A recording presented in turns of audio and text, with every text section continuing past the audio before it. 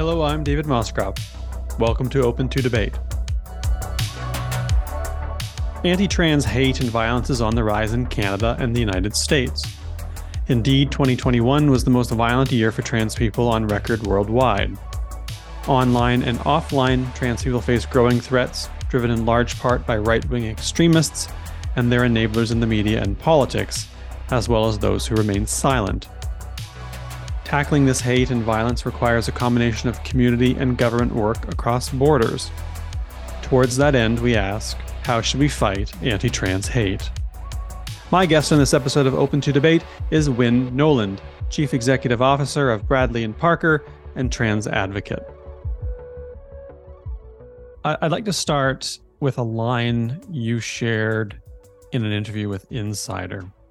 You talk about how you'd sent an email to your firm in which you'd come out as trans, and you say, and I quote, "It had taken me a year or two to prepare and begin living as myself full-time." That line really stood out to me. What was that process of preparation, and how was it conditioned by working in the business world? There was kind of two parts to that whole situation for me. And one was my own personal life, my own personal circle of friends, my own non-professional standing in the community, going to the corner butcher or my favorite restaurant, the dry cleaner, just things we all do every day.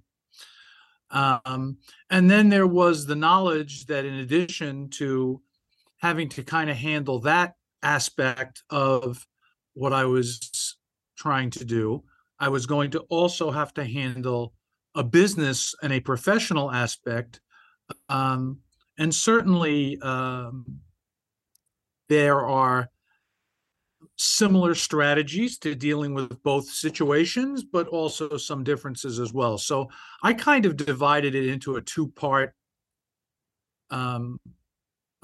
process for me.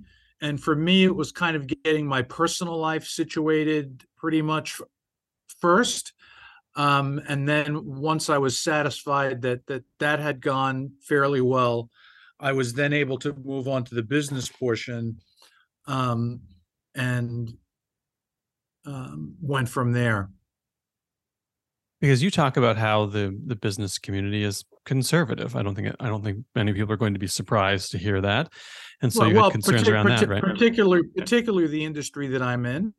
So our firm is mostly involved in insurance for companies, so corporate insurance, corporate employee benefits.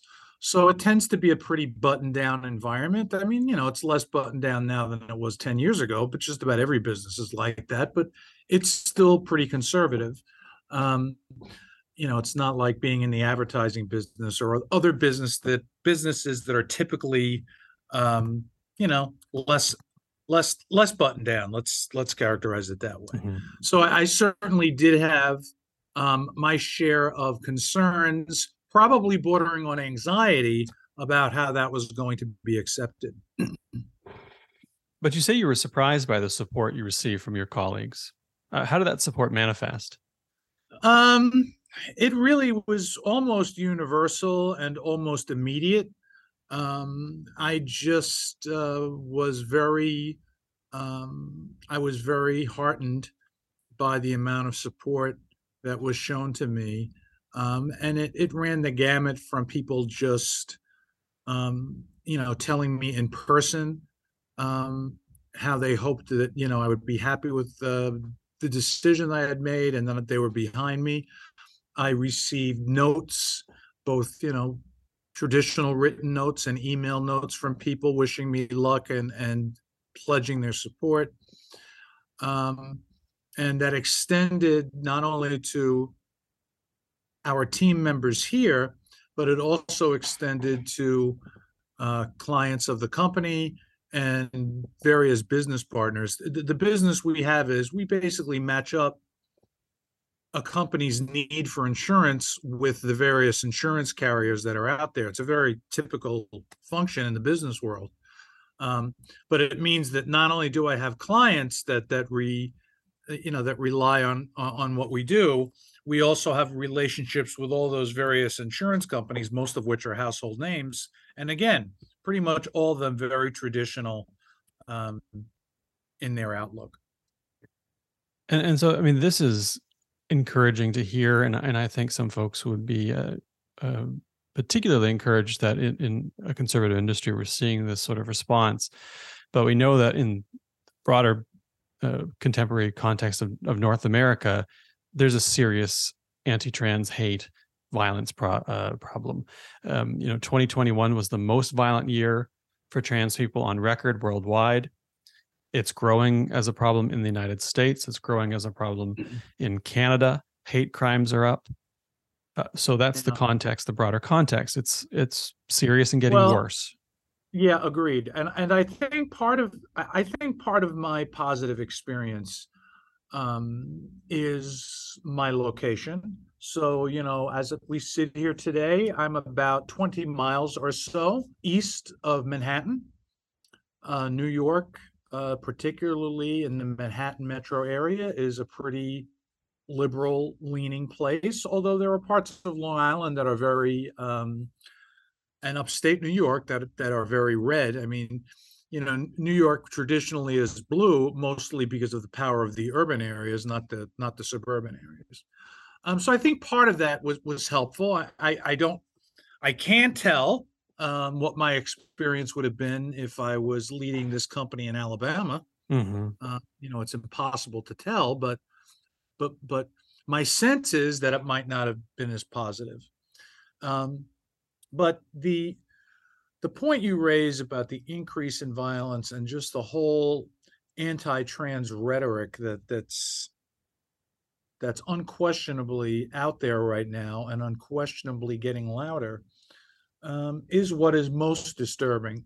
Hmm. And to me, and when I talk to people about this, I'm not a politician, I'm a business person.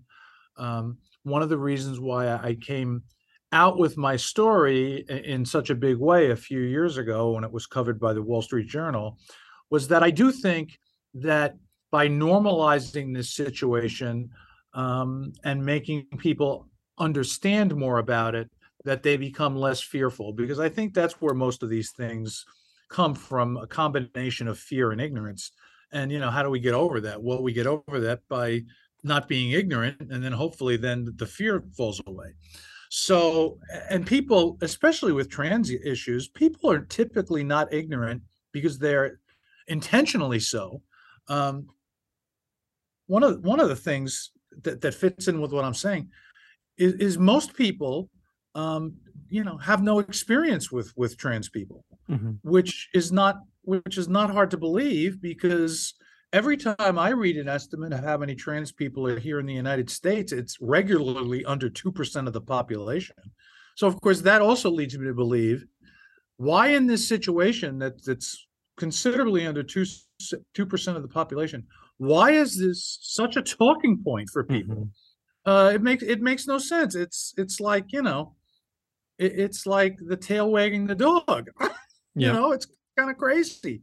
And I think it's just because it's one of these issues that they think they get traction on, and that the media seems all too happy to pick up on it, and that's both sides. Hmm. Because when you publicize these things, it gives credence to it, whether the coverage is positive or not, really. Um, so it's certainly very, very troubling. And I think the really sad thing is, and I, by the way, I think that we're suffering this as a nation under all sorts of topics of discussion and bones of contention, not just trans issues or other, LGBTQ issues. But I think that, if you really talk to the average person in this country, um, they're pretty open-minded and have pretty much a live and let live attitude. But the narrative and the rhetoric is driven by these really extreme pockets, and those extreme pockets exist on both the left and the right. And the people in the middle don't really seem to get heard. Now, part of that is their own problem because they're not making sure their voice gets heard. But I think again, I think a lot of that is just ignorance, and they don't really understand, how these kinds of things are affecting people. Because when you talk to them one on one about how they're affecting people, they rarely support, those kinds of actions. If what I'm saying makes sense to you. Yeah, I mean, do you think there's a a fundamental generational divide? Because to some extent there's obviously a political divide, but I wonder to what extent it's generational, because you mentioned, look, I mean, there's a lot of folks who haven't had experiences with trans people. It made me think a little bit about the same-sex marriage debate here in Canada, where for you there's a turning point at which young people just sort of said, this just isn't an issue. I don't care. People are going to marry who they want to marry. Let's move on with it. Yeah, I think there's definitely a component. There's definitely a component of that. Um, I also think that there is sometimes a difference when somebody in my position is talking one on one to somebody. Um, and I've seen examples of this because what happens is because of that, of the fact that they don't have a lot of experience. If you're, a right-leaning person that listens to Fox News lately, Fox News, or watches Fox News, I should say, Fox News seems to have something anti-trans on it, every other day, if not every day. And I think if you're a right-leaning person that watches Fox News, that stuff starts to infiltrate your brain, and maybe you say, maybe you say, yeah, that's right. That's crazy why that happens. But when I've had conversations privately with people, they really don't come across that way. And I think that's because they know me, they know the person they're talking to. They knew me most times before I transitioned and after. And like they know that I didn't go through this so I could just cruise the ladies' room to look at girls. Mm. And because they know me, and they know that's not what this is about. But when somebody says that on Fox News, which is something I just saw the other day on Tucker Carlson, it was all about, a guy being in the girls' locker room. That was, they kept pounding that point home. And of course, they keep saying a guy, even though this person is trans. So, they don't say trans person. They keep reaffirming that it's a guy. And because, to a lot of people, if you say there's a guy in the girls' locker room, they don't think that that's cool, right? I mean, Mm-hmm. most people don't think that. So by totally disassociating the fact that this person is trans and is not a guy, they fundamentally break that argument. So it's really, you use the word, it really is, it's disturbing and concerning, the way this is all going. And here in the United States, we'll see what this election cycle brings, but Mm-hmm.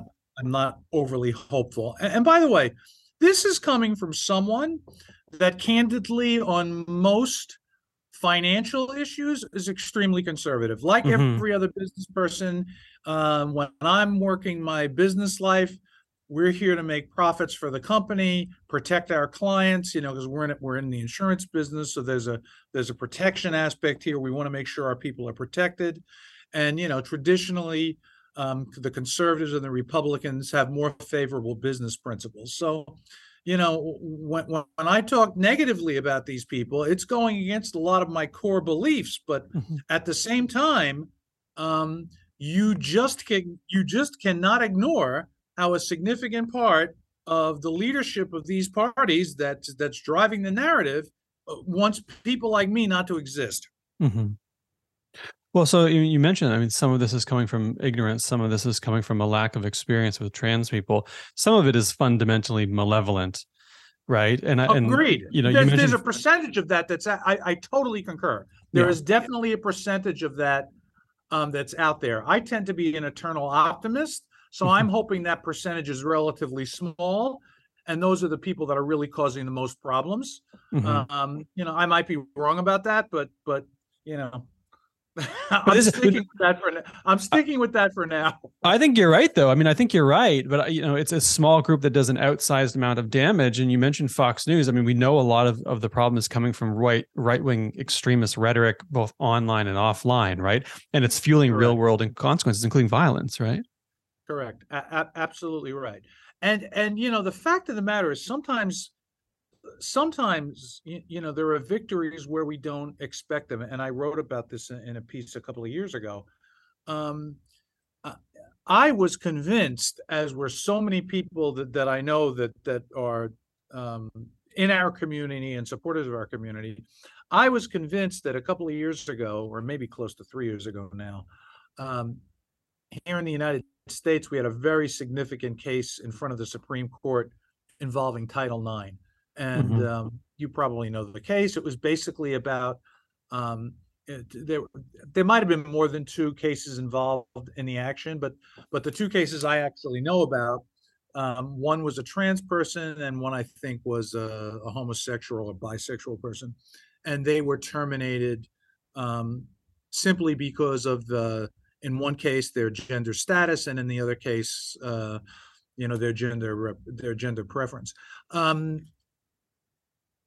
And I think most people, because this was the stacked Supreme Court that everybody was so petrified of, most people felt really concerned that they were going to strike down that provision of Title IX that was granting the protections. And to the surprise of many, that really conservative court stood up for those employees and stood up for the rest of us in the workplace. And that was a very significant victory.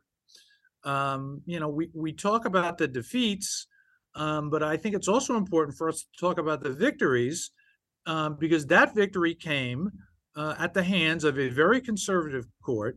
And I would like to think that with the kind of outreach that I'm doing and the kind of conversations that you're having, that we can build on those things and have a better society that's more accepting of people and their differences, rather than this police state for trans people that you know some of these characters that we talked about before seem to want so badly. Yeah, I mean, you mentioned the American political context right now. We're recording this just ahead of the midterms. Yeah, That's a giant black box. We don't know what's inside it. We don't know what's coming. There's a lot of trepidation. It's also, though, a long continuation of a culture war in America that goes back to, in some ways, Barry Goldwater, right? And this goes back decades. I mean, do you think this is just a continuation of that culture war? Is this a new front on the culture war that's been manifesting I for I decades? I absolutely think that. I think that's a really good. I think that's a really good analysis of the situation. I think that for whatever reason, however these political operatives come up with these topics, that they're grabbing onto the trans topic, they're grabbing on to the woke topic, and those seem to be the things they're holding on to for all their life, in the hopes that it's somehow going to put them over the edge. And here's the thing, right? That kind of that I think is confusing is that, and I guess exit polling will show some, will try to flesh some of this out, but if things hold the way it appears to be here in the U.S. and that the conservatives and the Republicans make some significant progress on election day, there's going to be a lot of people who are going to, blame this whole anti-trans and anti-woke thing, and that so much of the country actually feels that way, which is in opposition to what I've been saying during our time together. And that was one of the tipping points. I'm not sure that that's going to be an accurate portrayal.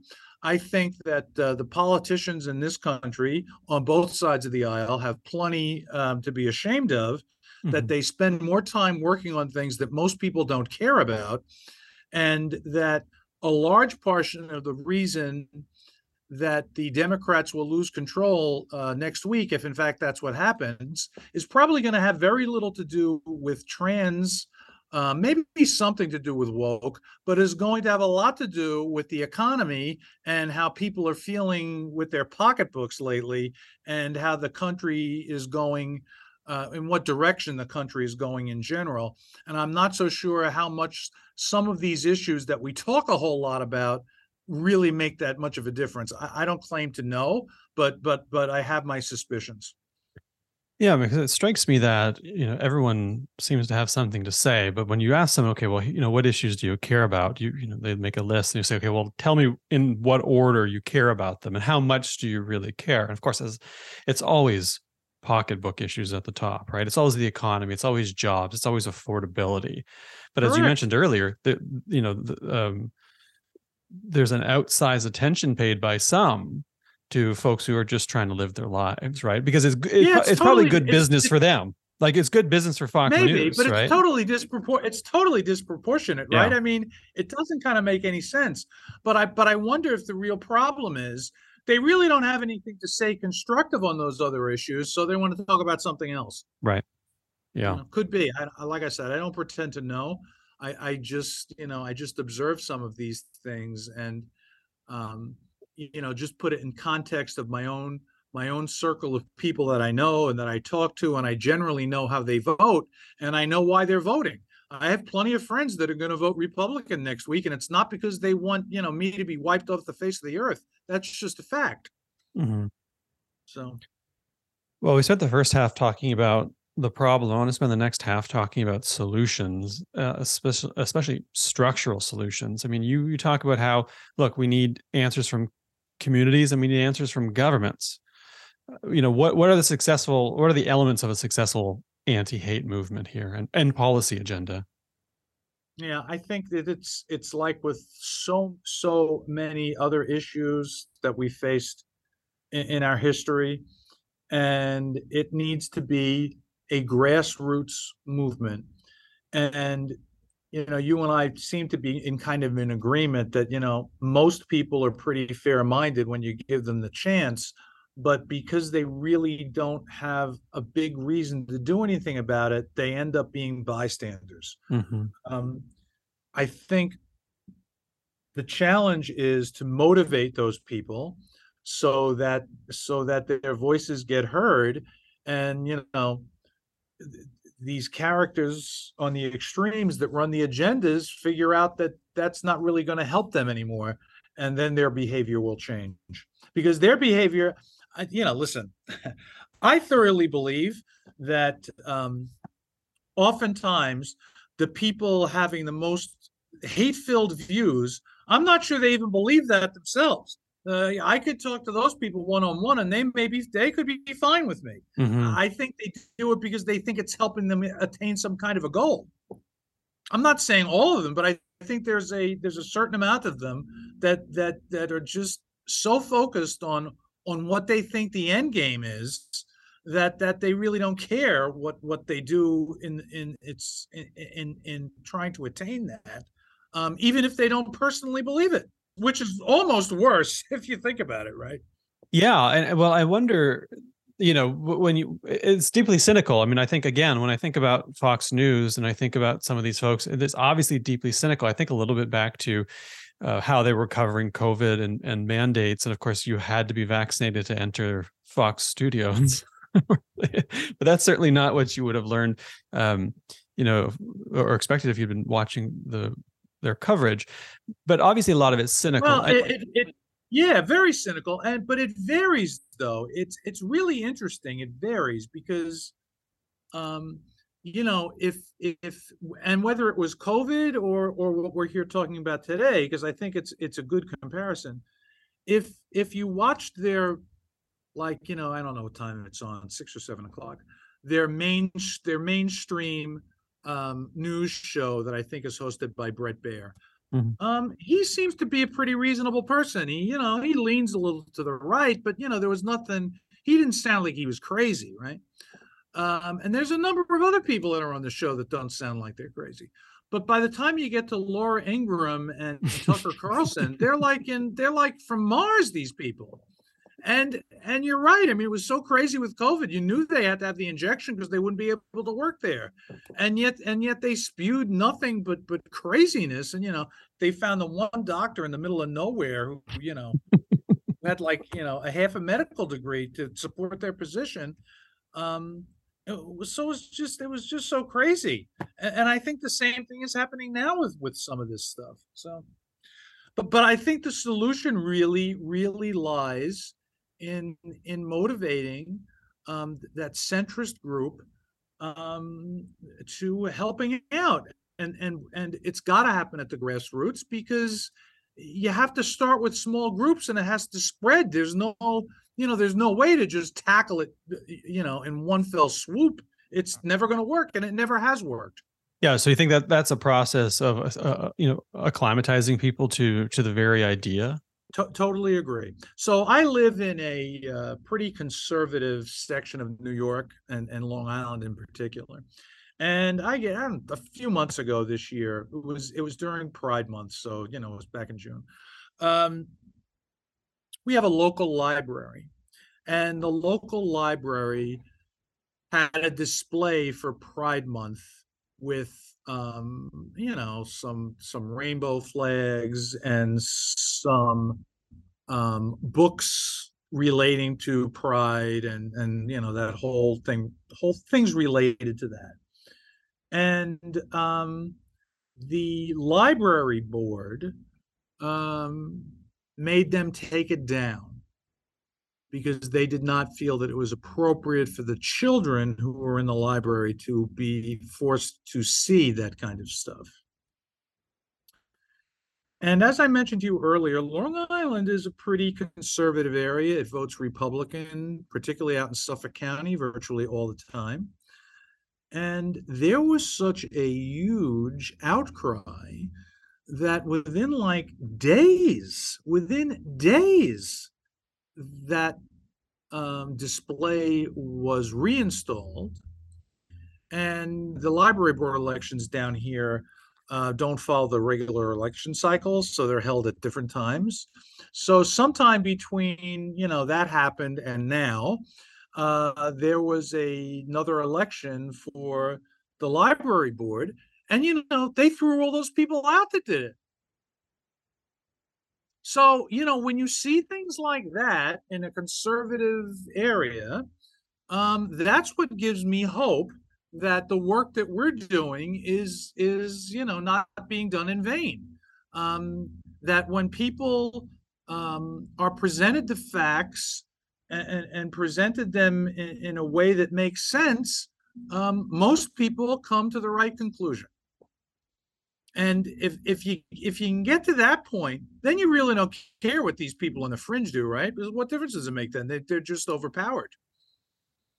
I'm glad you mentioned libraries, because I mean that's part of a broader assault from some folks on the right to ban books, to limit access, to underfund.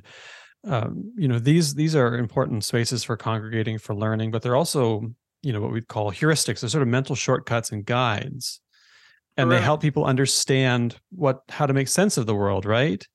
Correct. And to me, it strikes me that that's a very important part of the battle, is getting prominent institutions, prominent folks from different industries, from different walks of life, to come and say, trans people are people, trans women are women, trans men are men, and they ought to be respected and protected, right? They kind of pattern that behavior that people then can pick up on and mimic. Right. Right. Like, do you look out and say, you're one of those people? Do you look out and see anyone else and say, those folks are out there patterning the behavior that people ought to follow? They give me hope. Does anyone in particular give you hope? I don't know. I think this, you've talked about cynical, and this sounds cynical. It seems to me there's kind of a lack of talent everywhere. I mean, forgetting even about some of the ideologies, whether you're left leaning or right leaning, the talent in both of these parties is not great. I mean, no. The fact that the best the Democrats can do in 2024 looks to be that they're going to try to run Biden again.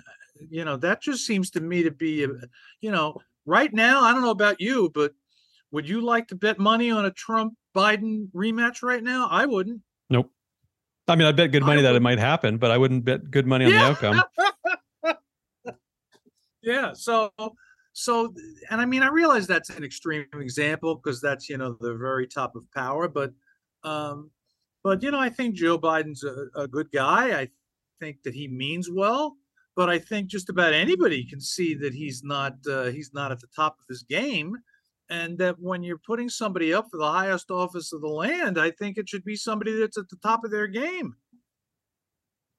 Yeah, it's become. I mean, we could have someday. We'll sit down. We'll do an entire episode on the state of the folks who are running those parties. Who, incidentally, and this look, generationally, it skews in particular ways too. So they're having a hard time cycling in a new generation of people as well, right? And that's obviously a big issue. But I mean, it goes back to what we were talking about. Generations change, interests change, preferences change. And if society is not moving institutionally along with those changes, then there's a real disconnect between the two, and that you get a lot of friction out of that. Agreed.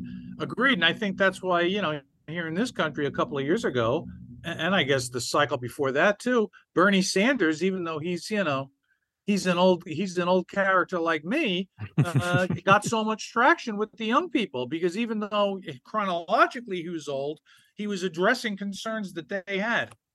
Yeah. Yeah. Yeah, big time. But again, I do think that speaks to the issue here, which is politicians can be speaking to the issue of protecting trans people. Do they need to do more? We talked about the grassroots and community efforts. What about political efforts? Are those adequate insofar as they exist so far? I don't believe that they are, and those beliefs come into that or my belief in that comes from two different perspectives, right? I think that of there's still plenty of moderate Republicans. I mean, you have a whole lot of people who are in the Republican Party because they favor the Republican fiscal policies, but they don't love the social policies, right? There's Mm-hmm. there's a lot of Republicans like that. Those people that are like that need to be advocates for us. So sometimes people look at me like I'm crazy. Well, no Republicans are going to speak out for trans rights. I don't think that's. I don't. I mean, that's what's happening now, but I don't necessarily think that's how people feel. They just need to be motivated somehow to say what they really believe. It's kind of like right now, nobody, there's a lot of people that think Trump's nuts, but they don't want to say that because he still wields power, right? So it's kind of that same weird dynamic. Mm-hmm. And then on the other side of the house or the aisle with the Democrats, I think that they could absolutely be doing more than they're doing. Um, if not only so much in response um, to what the other side is doing. If the other side wasn't trying to tear down all these protections that we've gotten over the last few years, well, maybe you don't need to be constantly advocating. I mean, that's what we want eventually, right? We want to be able to just live our lives and not have people have to advocate for us. Mm-hmm. Just live and let live. We don't need advocates if everybody's being treated fairly. So I think there's room from both sides of the aisle to do that. Whether that's going to happen or not, very, very difficult to say. Is that the ultimate message that you think needs to be first and foremost? That, like, look, we are just people who are going to live our lives. That's what we want. You do your thing. I'm going to do my thing, and we'll just go about Correct. our days. Is that like for you? Is that the So core message? to absolutely positively, the people that are trying to take away the protections we've gotten over the past 10 years or so, um, the people that are behind that movement, how do they try to do that? They try to do that by demonizing us. Hmm. And I can assure you, no, well, maybe somebody I just had a fight with might think so, but nobody who meets me and spends time with me thinks I'm a demon. And I don't think the vast majority of trans people are demons. Are there a portion of trans people that are demons? Of course there are. There's a portion of every piece of the population that are demons. Yeah. That's unfortunately the human conditions. But they demonize us, as a matter of course. They don't they're demonizing the entire experience of being trans uh, is demonized. And Here's another thing that I'd love to talk about for a minute, because this is really one of my favorite soapboxes. We have a shock jock here in New York who's very, very famous. He's on Sirius Radio, Howard Stern, everybody knows. Sure. He's really kind of Wait, right. you're He's saying that really we have this New York guy, and I'm thinking, oh, there's gonna be this, this obscure no, New no, York guy. It's no, like right. Howard well, Stern. he used to be just ours, right? But anyway, Yeah. God help us. But anyway, Yeah. he's kind of an interesting character. He has this crazy morning show that's now on satellite. He has this crazy morning show where he does all sorts of just gutter humor. Some of it's funny, some of it isn't. But then he can have an interview with somebody like Hillary Clinton, and it was the best interview I've ever heard her give. So it's really such a it's so contrary, right? But the reason I bring it up is if he had a guest on his show, or even the guys that work for him, his in-house crew, if they had a guest on the show start to say something negative against black people, he would shut it down. Mm-hmm. If they'd have a guest on their show talk about something negative about the homosexual population, he'd probably shoot it down. When they talk about the trans people, oh, it's a free-for-all. Mm-hmm. So, and I use that as an example, but I see that a lot. Let's look at, I think it was Dave Chappelle on Netflix. Yeah. The anti-trans rhetoric that he went there, and Netflix supported him, never took it down. If that was against a race stereotype, he would be out of there so fast your head would spin. So my point is, again, there's a lot of people allowing this stuff to continue that can shut it down, and they should be ashamed of themselves. Yeah, it ultimately comes back to what we were talking about. You need people in positions of authority. You need leaders in media and politics, cultural leaders in business to do the right thing and model better behavior, right? Because people are going to follow that. I totally agree. But if we just stay on that topic for one more minute. Mm-hmm. A few years ago, Roseanne Barr came back on TV with her show. It was doing quite well in the ratings. I think it was a hit for ABC, and she came out with some racial issue that was, not smart by any stretch of the imagination. And, almost immediately there's this groundswell of holding her accountable. Yep. And ultimately she was removed from her own show. When that happens to a trans person, there's no groundswell. Mm-hmm. And I'm not talking about just from the right. I'm talking about the left doesn't really rise up either. Because if they did, Dave Chappelle would have been off that show. Yeah, we need a consistent standard. We need a consistent Correct. standard across the board. Correct. To say that we're not going to let people come for any group. Right. First, also, anytime someone comes for one group, it undermines every group, though, right? Because you never know who's going to be next. I say that all the time. What's happening against one? I call them underrepresented groups. What's happening against one underrepresented group? You might be the next underrepresented group. Who knows? And they're going to be coming after you. Yeah. Which is a good call to action. Right. Maybe they won't. Maybe there'll be a demonization of people that have one eye color each. Right. Yeah. I don't know what the population of that, but it's pretty small. And they're the right wing nuts will say that they're devil's children or something, and so we should not protect. But it's crazy, right? But Mm-hmm. Protect I'm sure everyone you and get protect yourself, though, right? I mean, this is it, and it's ultimately, morally the right thing to do. It's probably strategically the right thing to do too, but morally it's the right thing to do, and I hope folks listening will take that to heart. That brings us to time. The conversation flew by, but it was such a good one. Thank you so much for joining me today. I really appreciate it. Oh, and I'm so glad to be given the opportunity to talk to you today. So I thank you for that. Thank you. And as always, thanks to Carolyn Smith, Ross Clark, and Aisha Jar, who make the show not just possible, but infinitely better than it would be without them. And to all of you listening from wherever you may be listening, we'll see you back here in 2 weeks.